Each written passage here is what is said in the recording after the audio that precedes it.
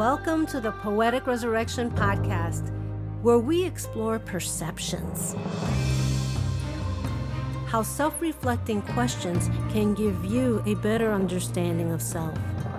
I'm your host, Sonia Iris Lozada. Stay tuned.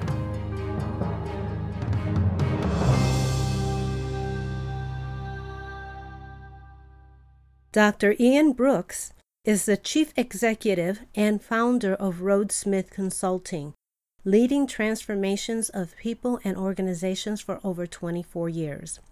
Ian holds a PhD in Industrial Organizational Psychology, a Master's in Clinical Psychology, and a Bachelor's from Auburn University. He is the author of the upcoming book, Intention: Building Capabilities to Transform Your Story. Hello, everyone, and thank you for joining us on the Poetic Resurrection Podcast. Today, we have Dr. Ian D. Brooks, CEO and founder of Rhodesmith Consulting. Hi, Sonia. Hey, welcome. Glad to be here. Hi. I'm so glad that we hooked up because, and that might sound wrong to the audience, Yeah. I'm so glad we got together to have this talk because you have so much that you offer. I mean, I looked at your bio and it's so impressive. Can you explain to us in terms of how you work with the self and what your business is? Yeah. So Rhodesmith Consulting is a consultancy intended to help people realize their intentions. And in particular, I focus on developing individuals from a coaching perspective, one-on-one, taking their possibilities and making them help them build capabilities to make them a reality. In that, I work with individuals from corporations, work with groups, as well as working with individuals outside of corporations, just on a one-on-one basis to help them improve their story. I actually came up with the name Rhodesmith in its infancy because I wanted to help individuals own and manage their paths. So if we think about roads, it's our own path and our journey to our exploration of who we are, and then how can we interact that within our own world. Likewise, I wanted to incorporate smiths.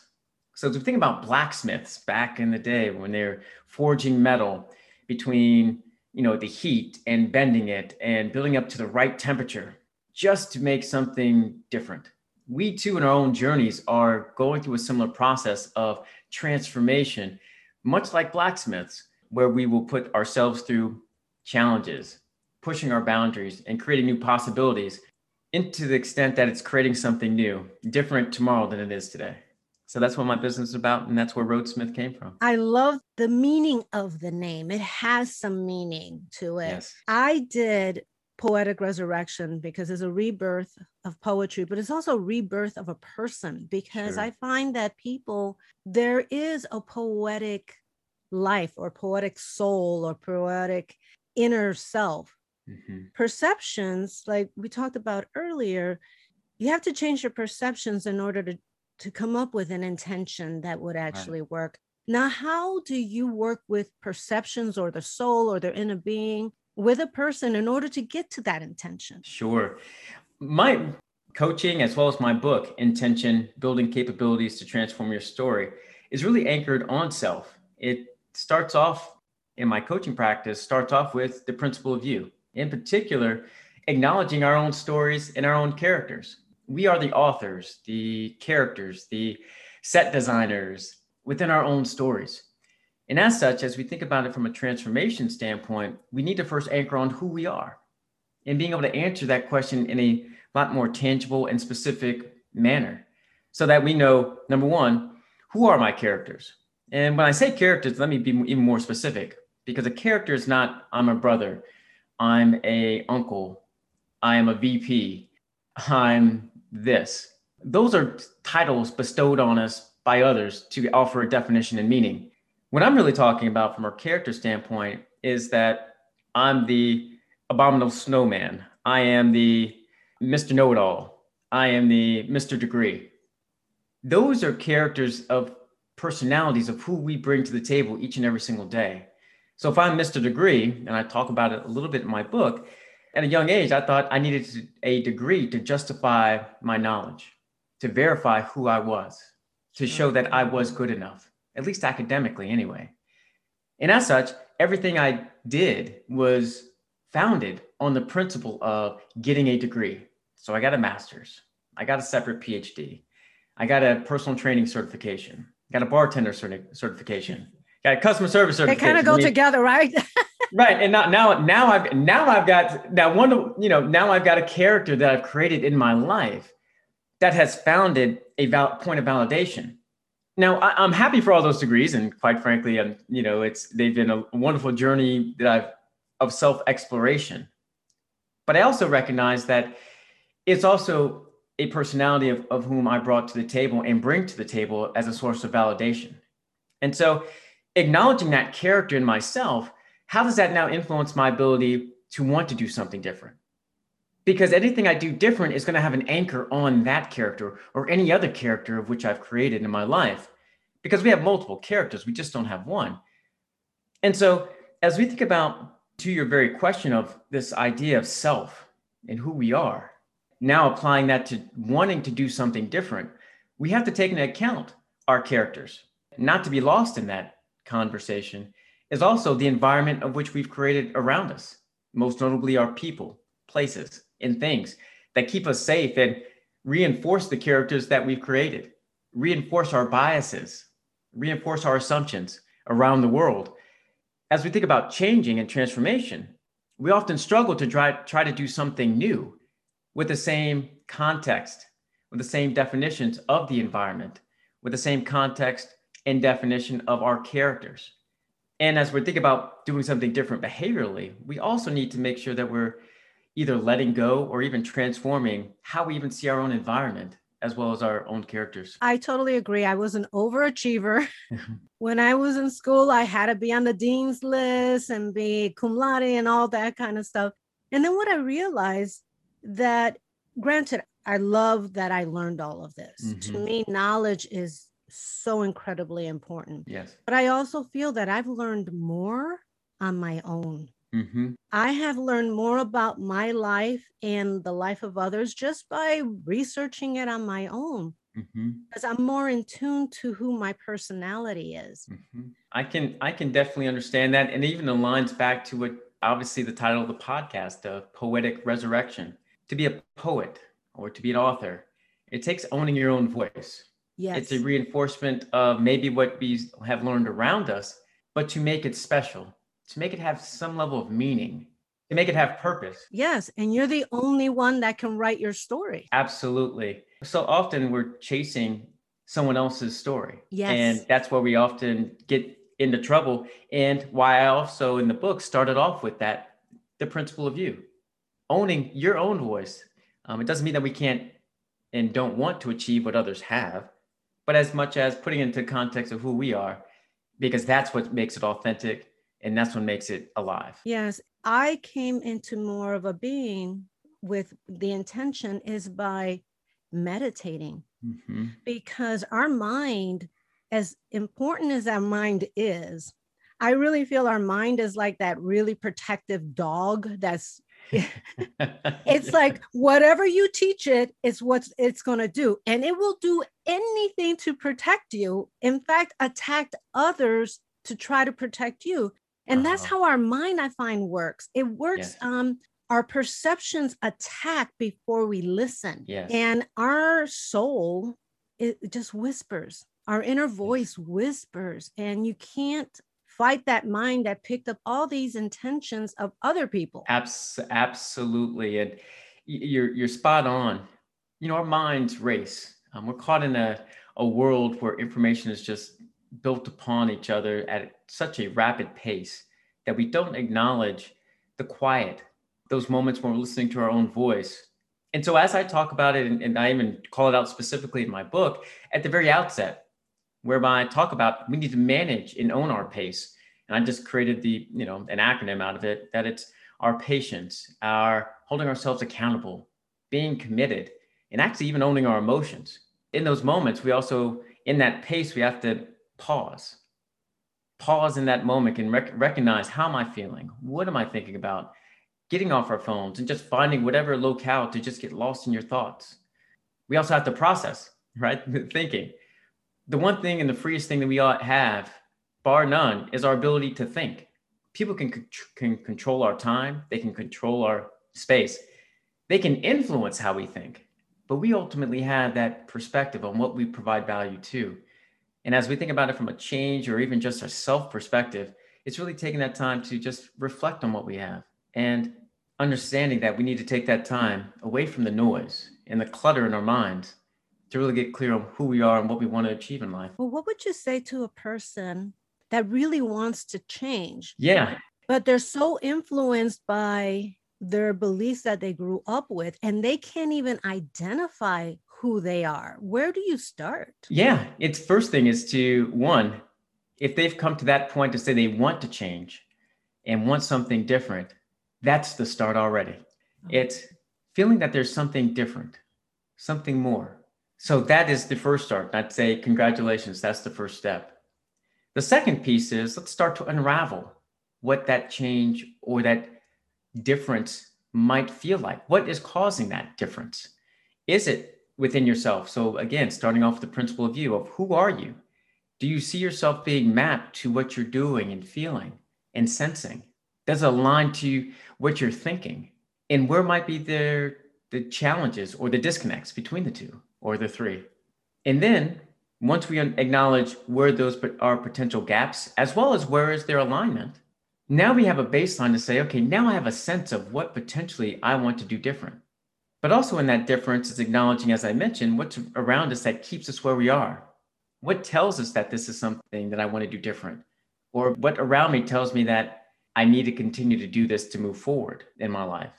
And then finally, it's about challenging our assumptions behind each one of our questions and as well as their answers. So what I like to do with my clients and the people I'm coaching, and even myself, is in order for a statement to be true, what do I have to assume? So in this example, if someone approaches me, as they often do, saying, I feel uncomfortable. Okay, now I assumed already that something is a discomfort. So let's start with, what is that discomfort? Where do you feel it? Where do you see it? Where do you experience it? Now we can start to now navigate towards clarity. Oftentimes you see an interwoven fabric of a wonderful cachet of a picture. Yet we need to start unraveling that picture a little bit, unraveling that cloth, stitch by stitch, to uncover what we really want to achieve, what we really want to feel, what we really want to experience. And that, when we get closer to that truth, that's when we can embark truly and authentically towards our own path and our own journey. Yes, and I've discussed this on several shows. I grew up in poverty. Mm-hmm. Didn't know I was in poverty as a child, though. Sure. That sense of lack was something that I needed to work through. Mm-hmm. There's many people that have that sense of lack, mm-hmm. and it influences their behavior in many things, but yet it's not who they really are. And so they can sense, like, I knew I had lack, and I started practicing gratitude. And honestly, now I feel I have so much abundance. Sure. I still have to work on those little voices in your head that say, no. And then like, yes, but I can. And then you have like the conversation with yourself. It's like, yes, I can. No, you can't, Right. How do you quiet that? Because sometimes I get into meditation and it gets even worse. Then they really are like fighting. What do you advise on someone who does want to change? Someone like me who's always working on myself. Yeah. If you're working on yourself, that it's amazing. And to your acknowledgement in the voices we hear for ourselves, that's just natural. You're constantly pushing yourself in a new direction. So you're always going to hear those voices especially when you're going down a path that is new. You're going to continuously hear those voices, those deterrents, those voices that keep you safe, those characters that you've built up in your life to make you successful today. To say, no, we shouldn't go down this path, right? Yeah. Because it's about safety. And there's nothing wrong with that. As you're hearing those voices, it's about being able to pause, process what you're actually hearing, and reflect on where are they coming from. It comes from a place of protection. And so when I do it to myself, and when I'm getting beat myself up or thinking about something, I let the voices come. I let the voices just be heard.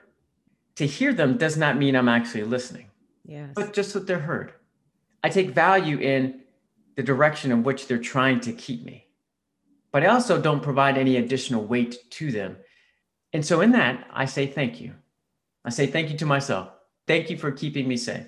Now we can move forward, Because you right? acknowledge them and now you can Exactly. move on is instead of suppressing them. Exactly. The more we suppress, the more they're going to come back. No different as you mentioned for the dogs, right? Yeah. Or you back a cat into the corner, the ears go down. I mean, this is just what happens to us. And we have to continuously reinvest in ourselves, reinvest in those thoughts because they will be coming. And we have to be open to those possibilities, open to those fears because change and really thinking about ourselves and trying to reenact new behaviors and actualizing who we are and want to be creates vulnerability. Yes. And that vulnerability is like, oh, poop. Like that's, I don't want any part of this. Like I have other things that I need to be vulnerable about. There are other things that I need to be thinking about or want to be thinking about. This isn't one of them. I just want to solve this one thing, or I just want that end result over here. But Mm-hmm. it's never just one thing. It's never just an easy flip of the switch. What it is really embarking on who we are and our thoughts as you described. And for those who struggle with that transformation, be it now or tomorrow, or even myself, even as an expert, I'm reminded of owning who I've become. But that doesn't necessarily define who I can be. Yes. Because I find that, and you probably find this with the people you work with, is you feel if you change, and I love change, so I'm not that common. I mean, most people don't like change. I also find it difficult that within that change, you feel like you're not sure-footed anymore. Yes. If when you're feeling like you're not sure-footed, it is very scary. But what I have found by me allowing myself to go there, that I've gotten more creative. Yes. The other side of it is creativity and that pressure that's off of that, but going through it is scary. Mm-hmm. What would you advise on someone that wants to, they have that intention, Sure. but now they're not feeling sure-footed anymore? Absolutely. And with any change, there will be points of fear. It will be scary. You're going from being an expert in or comfortable in the areas where you are versus an area that you just don't know. And there's several things that I talk to my clients about as we think about change and that fear that is inherent upon our ability to have meaningful life and how to manage that. One of the things is trusting yourself. Do you trust yourself enough to continue down this path? Do you trust yourself enough to do something different? In that, do you also have your self efficacy or your confidence to do it, to persevere? Because there will be fear, there will be challenges, there will be failure, as well as there will be happiness, there will be enjoyment, there will be laughter, there will be something new. Yeah. If you can trust yourself, if we can re anchor on who we are and being able to manage our own emotions and feelings as we're embarking upon a journey, and most notably, fear, we're more apt to be able to push through on what we're trying to realize. Those behaviors of which I've described, most notably even trying to manage our fears, will come up with any change that we go about. It's just a matter of what's the severity of that change and what's the severity of that fear and level of that fear.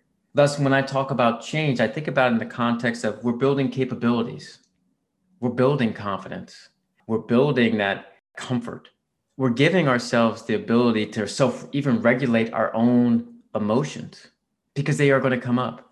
We're giving ourselves a time to reflect and analyzing our experience, acknowledging our emotions that come up, but often giving ourselves a chance to adjust.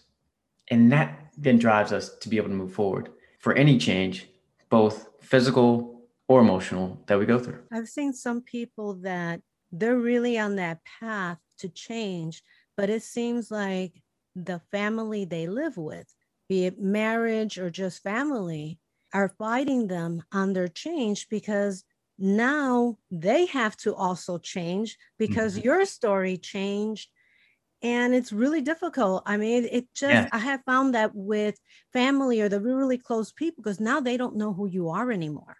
Yes. You're absolutely right. And that goes back to our environments. Our environment, and most notably, as you called out, the people in our lives, we play a role in their life. We show up a certain way. We talk a certain way. We interact with them in a certain way because that's their ritual. That's their perception. That's the template of whom they've have fell in love with, or we've become friends with for shared knowledge. And when someone starts to evolve or go in a different direction, that's when you start to see where our people, in this case, but it could be our places or things, offer a way for us to be drawn back into the space where they or it feels comfortable, which may not necessarily be our comfort. Exactly. Be able to expand beyond that. So in dealing with and working with people, and working with my clients, and as they're working with the people surrounding them who are going to be impacted by changes, it's also getting clarity and being able to communicate what the changes will be for them, and acknowledging that while you may be evolving, maybe moving out of your impoverished area, as you described earlier, and then going someplace else, you've now changed the dynamic of what your environment used to be, and even the people who may still be there. Doesn't mean you don't love them. Doesn't mean that you don't still care. Doesn't mean that we're not friends. Doesn't mean that we don't have shared experiences. It also doesn't mean that I need to stay there, Yes. be it mentally or physically. It doesn't mean that I can't evolve in a different direction. When we start talking about change and we're talking about our environment, especially the people around us, we think about change as an either or proposition. It's either you are or you're not. Sometimes it can be an and. It's I am who I am and I'm expanding myself. Now, not to be lost in this, right? Sometimes we do need to let go of certain things because it Yes. served its purpose before, and I now just need to let that go. It's no longer going to serve a purpose in my life moving forward because that's the right thing to do. But when it comes to and that sometimes comes to people. People can be draining when they're not supportive. They can be draining when they're now dependent upon you to stay in your role, a role that you didn't subscribe to or want to be in any longer. In those instances, yes, we do need to let go. But on the surface, and most generally speaking, when we're working with our people, it's an and. It's yes, I am changing. Yes, there will be certain things that I will be doing differently. But you can come along this journey with me. And if not, that's fine. But this is my journey and this is my evolution. And just being transparent and owning that, holding yourself accountable and being committed to your investment in who you are. And that's how you start working around your environment. And sometimes it works out for the best, and sometimes it doesn't. Yes, because I've had found that you outgrow some relationships. Absolutely. I'm very social, so I like having my friends. I like having them come along the journey with me, but I also know that I life's too short to be Yes. living someone else's story. Right. I want to be on my deathbed. I mean, not right now, Yes. but I want to on my deathbed, I want to say I have amazing memories. I lived my life to the fullest and I have no regrets and no should have, could have, would have. I Yeah. am there. Yeah. It's and to your very statement, and obviously we don't necessarily need to wait to our deathbed for that, but I think the here and now offers us an opportunity to do something different, to say, you know what, I have a choice. I have a choice on this very moment. I can't change yesterday. I don't know what tomorrow's going to hold, but I can help influence it though. Mm-hmm. What I do have control over is this moment. But as you mentioned, as we're writing our own story and as we're moving forward, in the end, all we will remember is our story. We will only remember Yep. the things that we did or our experiences. We have a choice to influence that. And that choice becomes now centered on what we believe, what we feel, happiness. And quite frankly, I've yet to meet anybody across my various experiences, being in a psychology ward to working with executives to just working with people in between. It's a function of we all want to be better. We all Yes. have a story. That story starts with acknowledgement, belief in ourselves, and ultimately choice. Yes. And I think we move on because we can't change other people. Yeah. We could only change ourselves. And I remember leaving the neighborhood in Chicago, and Mhm. it's a great area. People Mhm. were wonderful. but I knew there was something better. I Sure. knew there was a different life out there. Sure. And I give kudos to my mom, who always said, be the best you can be. Hmm. I did have to leave it Yeah. in order to change. Absolutely. There's a quote that I like from Lucy Maud Montgomery, and I'll paraphrase it because I don't know if I'll get it right. But basically, it goes, "For we pay a price for everything we get or take in this world, and although ambitions are well worth having, they are not cheaply won." That quote resonates with me as we think about letting go of our histories, letting go of certain actions so we can move forward. You let go of certain friendships, time, space, comfort, safety. Safety maybe not in space, but safety in spirit and surrounding, familiarity. At least you Yes. knew what you were getting. You replaced that with vulnerability, but also possibility. But it started with that choice and belief. There's a line from a poem, and I wish I could remember the entire name of the poem, but the last line is, not everything you lose is meant to be a loss. Yes. And I find like sometimes losing is winning, or what we would consider losing is winning. I Hmm. have said, you know what, I'm not even going to bother with this. I'm going to let it go because it doesn't mean that much to me, but it obviously means quite a bit to the other person. Hmm. So let them have it. Why am I going to argue just to win an argument? What's that? You win every battle and lose the war. Yeah. And what's it worth to you? What's my priority and what am I fighting for? Not who, but what am I fighting for? If you're fighting a who, that who should be yourself. If you're fighting someone else, that's a lot. Now you're getting into influencing, trying or controlling or trying to influence in ways that put your stamp on them and trying to change them for your benefit. So if they stay in the box you created for them. It's in those moments when I know I find and catch myself. Am I arguing for us so that we can be better? Or am I arguing for me? Yeah. So I stay in my comfort zone and you stay right where, and I need you in the box I put you in. And when I'm in that moment and when I recognize that, I just pause and I think to myself that, and I ask myself that very question, like, what am I fighting for? And as you described, a lot of times when you're hearing the conversation around you, it's the argument of, I need you to be in the place I put you, not a place where we can be together and us comfortably be someplace else. And that's a challenge for a lot of us.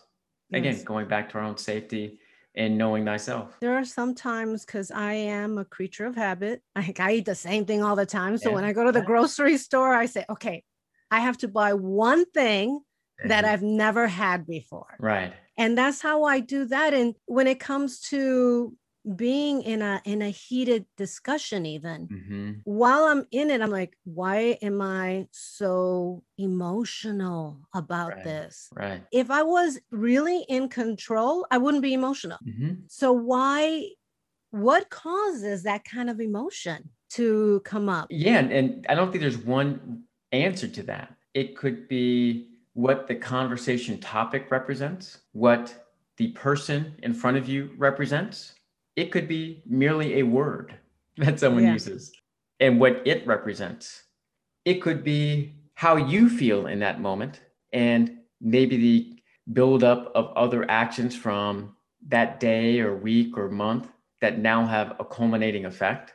But there's a lot that we bring to the table in this very moment that offers us transparency, offers us an acknowledgement of and an opportunity to say to what you asked, what is causing this emotion in me right now? Is it really the person standing in front of me? Is it really that person? Or is it what they represent? Or is it something that they're telling me? Or is it the box they put me in that I signed up for, but I don't want to be in this box? So I recall having this conversation even with myself. I was working on a project, had gone through the interview process and was the first month in it. And I realized that my own frustrations on a day-to-day basis and working with individuals on the team were just building up. And I would just leave every day just frustrated and just downright annoyed. One night I said, okay, Ian, I said to myself, all right, Ian, why are you really so annoyed? Why are you frustrated? What really is that issue? And I just started writing down what came to mind. Derek said this. All right, well, what about Derek? What about what he said annoyed you? All right, well, he told me to do this. Well, is that Derek's job to do that, Ian? Like, all right. Now, again, talking to myself and just literally walking myself through that and calming myself down and documenting this entire process and thought of the reasons I was feeling frustrated and annoyed. After about 20 minutes, and one of the last things I wrote, this is not the box I want to be in. This is not my role. This is not who I am. And at that moment, and at that time, I owned the box I even put myself in and got to the root of that frustration because I'm controlling my emotion and how I react to something. And that something, in this case, Derek, was just now responding to the energy I was putting out. And he was just doing his job for his own safety and for his own awareness. And he had his own needs. He had his own baggage, of which I can't own and will not own for he or anyone else. I just need to own mine and understand how can I influence this. It offered a liberating experience, quite frankly, to say, now I'm giving myself the power back. Yeah. I have the power to do something different. I can either stay and adjust my behaviors and check my emotions. I can have a conversation with Derek and see where we can navigate, or I can leave. And ultimately, I made the choice to go because it was the right decision long term and just from an emotional standpoint, right? Because when you're talking to Derek or anyone else, they have to be willing to do something else as well. Yes. And if they're not willing, okay, what's the ultimate decision point then? And so when I find myself in those moments, I acknowledge it and say, crap, here I am.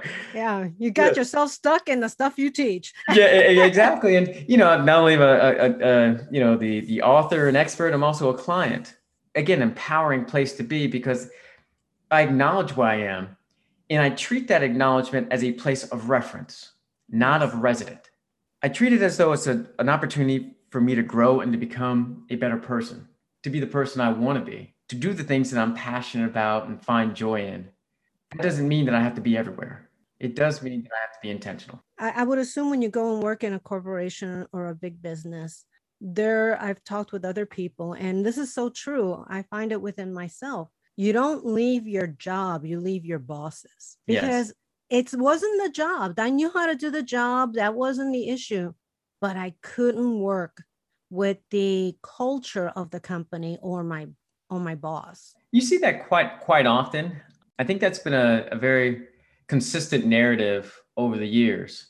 I've been working in organizations, some 20 plus years, and working with people for 25, starting from my clinical psychology days. I think one of the add-ons to people leave their bosses and not their jobs, there's an extension to that, I believe, that has really come to the forefront of our world and our life, I'd say in the last 10 years or so, maybe even longer. And that is that people do oftentimes leave jobs because if you acknowledge that when you are hired, you're hired for a specific activity. Mm-hmm. You're not necessarily hired from a development standpoint to go do something else. So I've hired you for this particular role because we need someone to fill this role. Now, as you come into that role, you likely don't have all of the experience. So if out of 100%, you may have about 60% of the experience. Or else why would you actually take that job if you already have the experience already? Unless it's solely for money. And then at that level, then you're probably not staying very long anyway. So you typically will be hired in when you have about 60% of that experience. Then maybe over that year, you'll build that 60% up to maybe 80%, maybe 90%, giving that experience and time and situation. And at that point, you start to see people honing their skills, probably that year and a half in that they're honing their skills at that point. And now they're looking for something else, looking for new challenges, looking to do something different. And so for those who are leaving, now we're starting to see trends and people are creating opportunities only to come to work to just learn what they want to learn and then leaving and going. Mm-hmm. Because I was hired to do this one particular job. And for those who are looking for growth, looking for challenge, of which a lot of individuals are these days, especially in our gig economy, our startup world, you're seeing more of that narrative being true versus people actually leaving because of their managers. And so it's even evolved. But what's clear is across both scenarios, two things. Number one, clarity of purpose. You're doing something because you're being intentional. You want to learn something in one capacity, or you leave a boss because you're unhappy and ready to leave.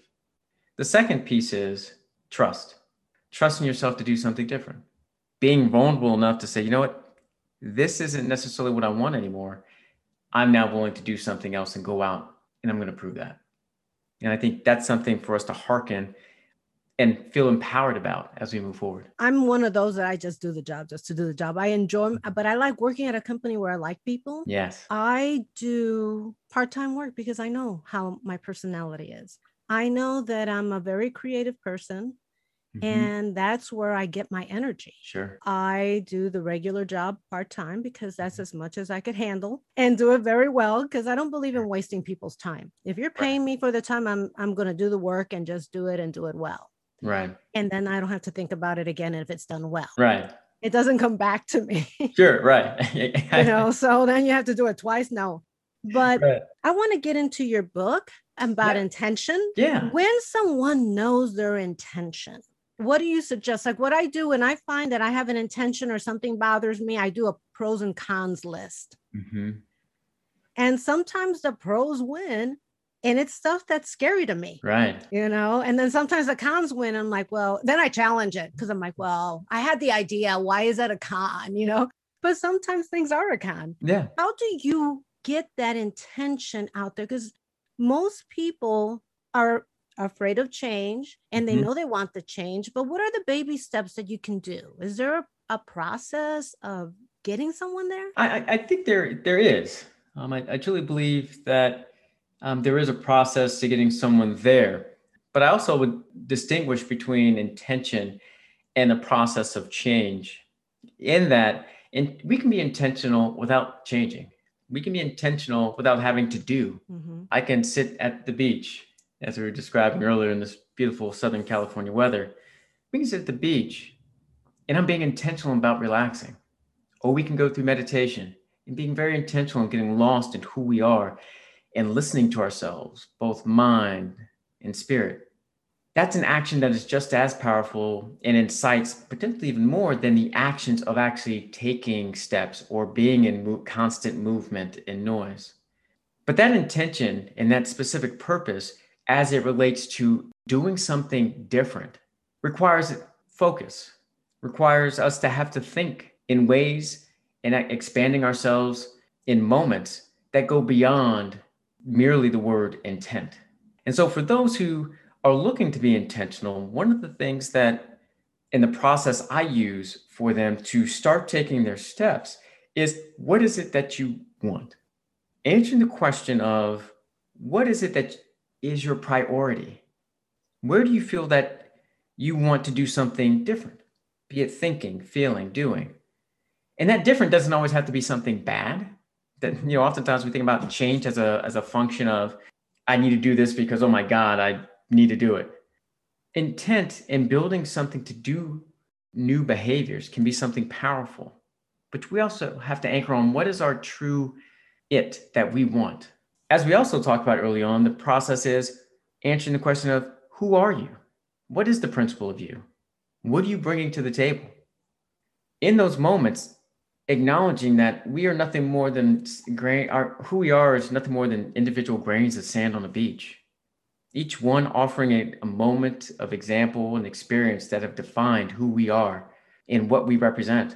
And the culmination of what people see in that moment is nothing more than a chapter in one book. But we recognize that for every chapter we go into, we can't judge the book solely on it. We're judging it based off of the entirety of the book. And as such, as we think about who we are in the entirety of our own stories and what we want, we now can then build a plan based off of acknowledgement, awareness, incrementally. So we're not trying to do everything because, again, we didn't get here all at one point in time. The third step is building a plan aligned to what we want and what that priority is and who we are and what are we willing to do, and creating transparency intentionally of that. Then it gets into taking specific actions, creating scenarios, or embedding new behaviors in the scenarios that are already there so we can begin to practice. I talk about it in my book around the examples of bartending, where we need to make the cheap mistake. So in bartending, it's you always want to pour your juices before your liquors if you're combining the two. And the reason, if you overpour in a juice, you can easily throw that out. You overpour in a liquor, now we have to do some other calculations, or we're going to have to throw the liquor out. So a good way to think about that is make the cheap mistake. Finding instances where we can practice consistency, thinking, feeling, doing something different. And then being in tune with that on a weekly or daily basis, finding that time where that's quiet. The fifth step, being in tune with what we're experiencing and seeing and not being lost to, oh my God, I'm fearful. Or being like Wile E. Coyote, and Wile E. Coyote from the old cartoon never did the same thing twice. Yeah. He never tried the same contraption twice to catch that roadrunner, or it was very rare when he did. But we treat life that way, where it's like, oh my God, I'm scared. I don't know what to do. And you know what? I'm going to try something new.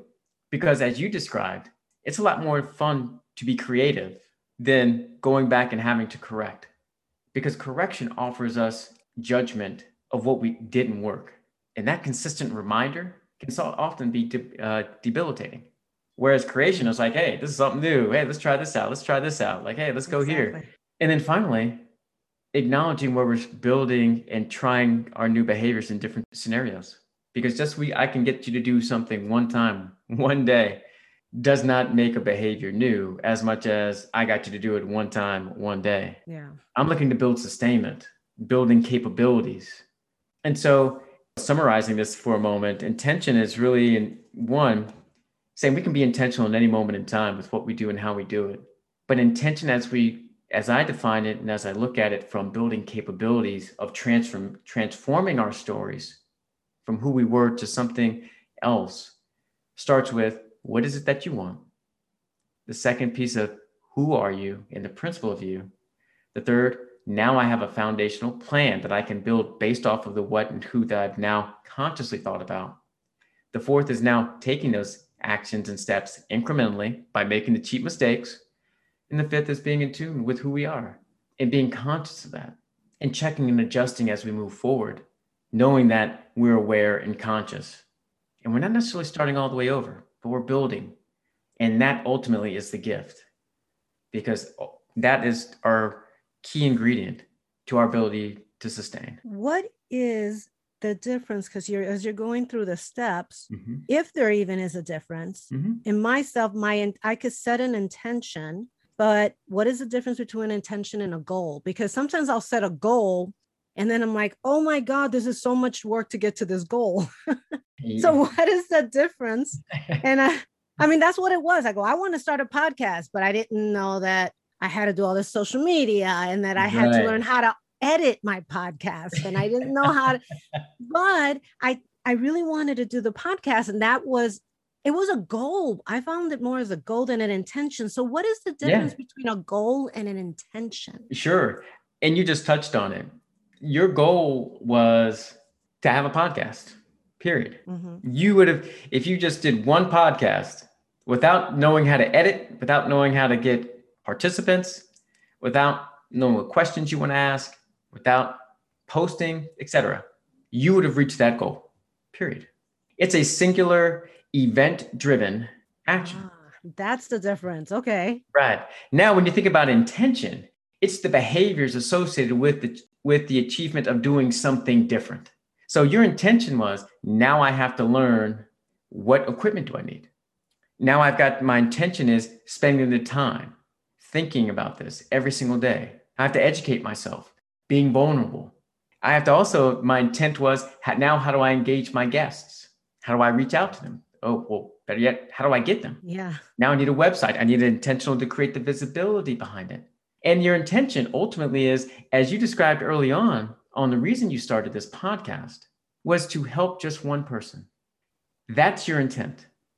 What that looks like, how that shows up through our messaging, through the content you share from other guests, through what you promote through your social media. You don't know how that's going to end up, but you've built the capability through intentionally taking steps just to help one person. And every step you take is an intention. Every moment that you drive towards this priority, in this case, the podcast, is intent. Your Yeah. goal, you've already achieved. You've got the podcast. Yeah. And that in lies the difference between the two. That's very true. It's funny because I do with, and you just brought it up, even though I didn't know consciously, I was thinking per episode, how can this help someone? Because the all around intention was to at least help one person. Right. And as I explained to you, that's why I stay away from politics, religion, and sales, because there's nothing worse to me than going to a website or something like that, and then all you get bombarded with is all these sales things. Right. It's okay to sell because that's how people are going to know about you. How else will they Right. know about you if you don't market? Right. So I Right. understand that point of it. But I've gone to some websites and it's just like these flashing things, buy.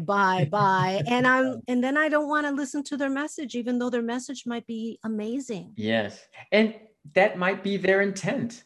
Maybe their intent is less about the podcast message and their intent is to drive you towards that sale. Or if your intent is to be on a political lens or to be on a religious lens, there's nothing wrong with any of that.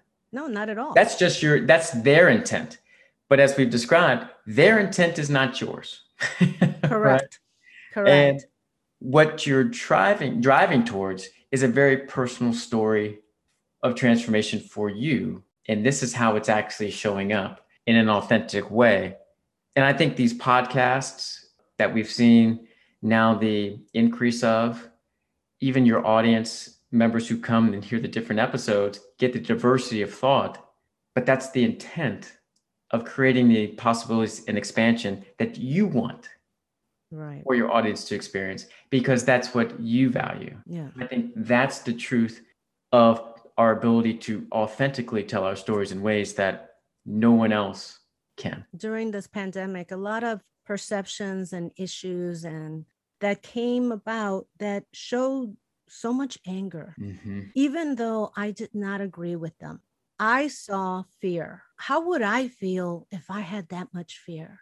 It's overwhelming. And so that was part of the reason why I keep all that out, because there's so much fear. How do you calm a fear? Calming fear takes time, especially when, as this last year, where the fear is provided to us based off perception and choice versus something that we've created ourselves individually.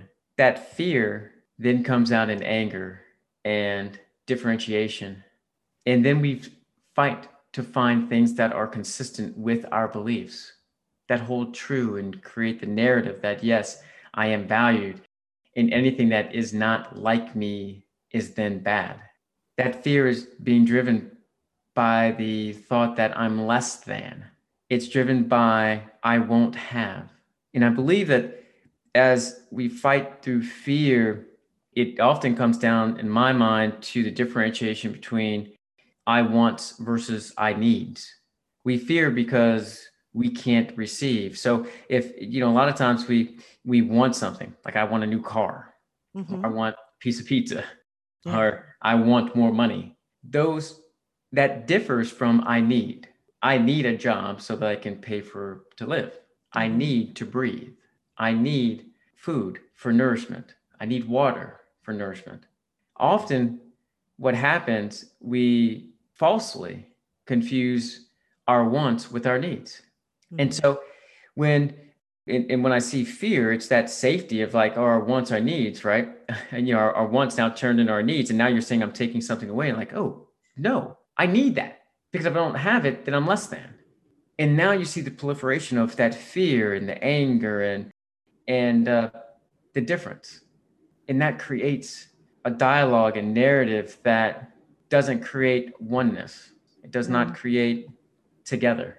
It doesn't create love nor happiness. No, and it makes you feel that if they have it, you don't have it. Right. There's so much abundance. I really go back to gratitude because it made such a change in my life that just being grateful, and not just in a general term, like I'm grateful for my life, actually going through each and every little thing that you have. Right. I remember doing that. I'm like, oh my God, I got so much stuff I have to be grateful for. So, Yeah.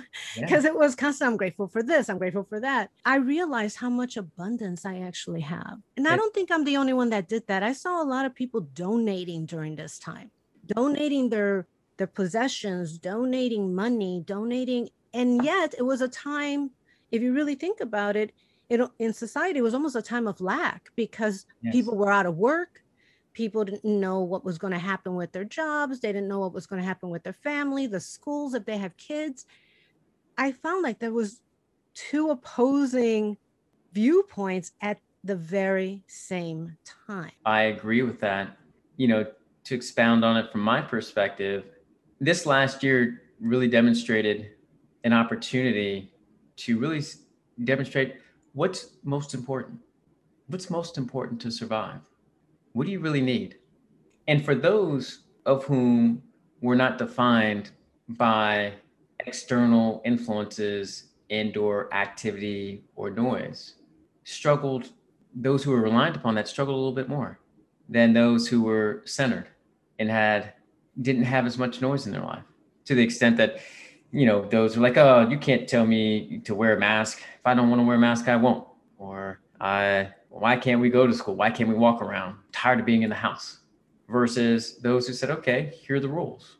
We have to wear a mask to stay inside. Now those are the rules. Got it. Didn't make up the rules. I didn't necessarily ask them for them to change either. But now that I have these new rules, now let's play. I And actually took joy in it. yeah, It was a wonderful time to reflect. I And I think so many people, I'm sorry, so many people were fighting it because now they had to think. yes, we're forcing people to get lost in their thoughts. And again, going back to one of my earlier comments, people don't want to think. They get caught up in noise and they're afraid of the quiet. Much like you, someone asked me, you know, what changed for me? And I said, well, probably not much. You know, I was already working remotely. I worked pretty long days and I was getting my book finalized and doing a number of different activities there. So my days went by extremely fast. The major change was I just couldn't go to the gym. Yeah. Right. And then it's like, okay, now I figured it out. You know, for others, while that's a very simplistic view, and I can appreciate that from a, you know, a certain lens, you know, for others, right, this was a time of fear because now I have to get lost in my thoughts, or now I have 3 kids, and now what do I do with them? And when the time that they would normally be in school or otherwise, I would actually be doing work or doing errands, etc. Now I am not afforded that time. And now what do I do during the day? How do I make sure I have my own downtime? So I got people to really sit down for a moment and really re-anchor on what their lives really look like if it was out of some level of disjointment. And some I think were successful at it. Others struggled a little bit more. I went to social media more often because I saw many people posting. They were posting the funniest memes. Like they're in a meeting on Zoom and their kids are crawling all over them and they're Yep. trying to be serious, or the coronavirus things where you saw like a bottle of Corona and all the other fruit and vegetables staying away from it. There was a lot of humor during that time too. And it really eased, because even though I do like to stay home and I do like to contemplate, I am very social. Mm-hmm. And so it did affect that because you had to have a close knit people around you that Sure. you hang out with. But it was a good time to reflect if you used it that way. Agreed. And I think that's the catch of if you used it that way. No, I don't think any of us clearly could have anticipated the duration of such reflection and acknowledgement. But that being said, I think it affords us a chance to re-anchor and center again on what is most important. You know, what's our Yeah. priority and who are we? Who am I as an individual? And what in my environment has kept me where I am? Just as you mentioned of the parodies and the mimes, et cetera, that have happened over Zoom and otherwise, you also touched on people cleaning house. You see a lot more people doing those things that they've always put off, that they always just look around and say, you know what? I got the time and space to do this, so why not? Let's Exactly. invest in that time now because there's nothing else to do. So Yeah. let's clean house. And I think that was an extremely important activity in and of itself. And I'll be curious to see how it all moves forward as we start to open up. Obviously, here in California today, other Mm-hmm. parts of the country are already there.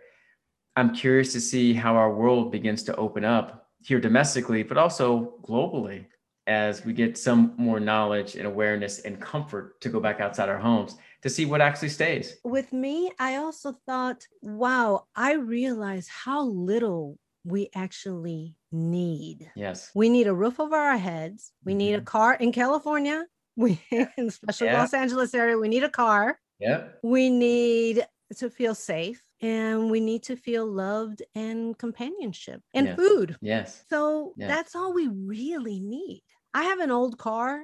As long as it works, I don't need a new one. Right. Where am I going anywhere anyway these days? Right. I'm gonna sit in the garage for a time being. Dr. I should say, not Mr. Dr. Ian D. Brooks. What is the name of your book, and how can people reach you? And what do you have as last words to the audience? I'll start off with the last words and then talk about the book. Okay. But the thing that I'll say is, and I'm a big believer in, as we've been talking about today, is that nature of self. It offers us that foundation. So there's a quote from this gentleman by Niccolo Machiavelli in his book, The Prince. It was written in 1532. Wow. And there's a quote that I like that he put in there, and have it up sticky, so I'll read it so I don't mess this one up. But he goes, "He who does not lay his foundations beforehand may by great abilities do so afterwards, although with great trouble to the architect and danger to the building." And that quote stands out to me because who we are is our foundation, and our acknowledgement of self is such an important piece of fabric that is interwoven into anything that we do and how we show up in a moment, in experiences, and in a lifetime. And just our conscious awareness of that and taking the time to just pause and acknowledging who we are in that foundation in our own transformational journey is such an extremely important component. And while with great ability, right, we can change and we can make something happen, as the quote says, with great trouble to the architect and danger to the building, if not done so, because it's going to take a lot of rework if we haven't set that solid foundation, and potentially bring down other barriers in other parts of their building that we didn't even realize. That would be mine. So as we go through this journey of life, recognize that our anchor of self is such an important piece of fabric in who we are and what we want to do. And when we start there, and then putting it into context of what we want new, we'll be better off moving forward. I like the foundation and the architect. I almost saw them as one. Yeah, and they are one. That is the entire point. Yeah, that they are one. And the building is one as well. We are the architect, we are the building. And we are the foundation. We are the foundation. It's mind, body, and soul. That is such an important point of driving towards who we are from an intention standpoint. To your other question, my book is called Intention: Building Capabilities to Transform Your Story. It can be found on Barnes & Noble as well as within Amazon. It is an ebook as well as print copy. There will be a audiobook version coming out here in the not too distant future for those audiobook listeners. And they can reach me, a little bit more information about me at rhodessmith.com. That's RHODESSMITH.com, all one word, where they can find information regarding myself, the book, the work I do, one-on-one coaching, as well as this wonderful podcast. I can also be found on Twitter and Instagram at Dr.B_intention. Perfect. Thank you so much for being on the show. I learned so much from you, as well as I know the audience will. So thank you and many blessings. No, Sonia, thank you. Likewise, enjoyed the show. Thank you for listening to the Poetic Resurrection Podcast. Please visit us and subscribe to our newsletter at poeticresurrection.com for the latest information and updates.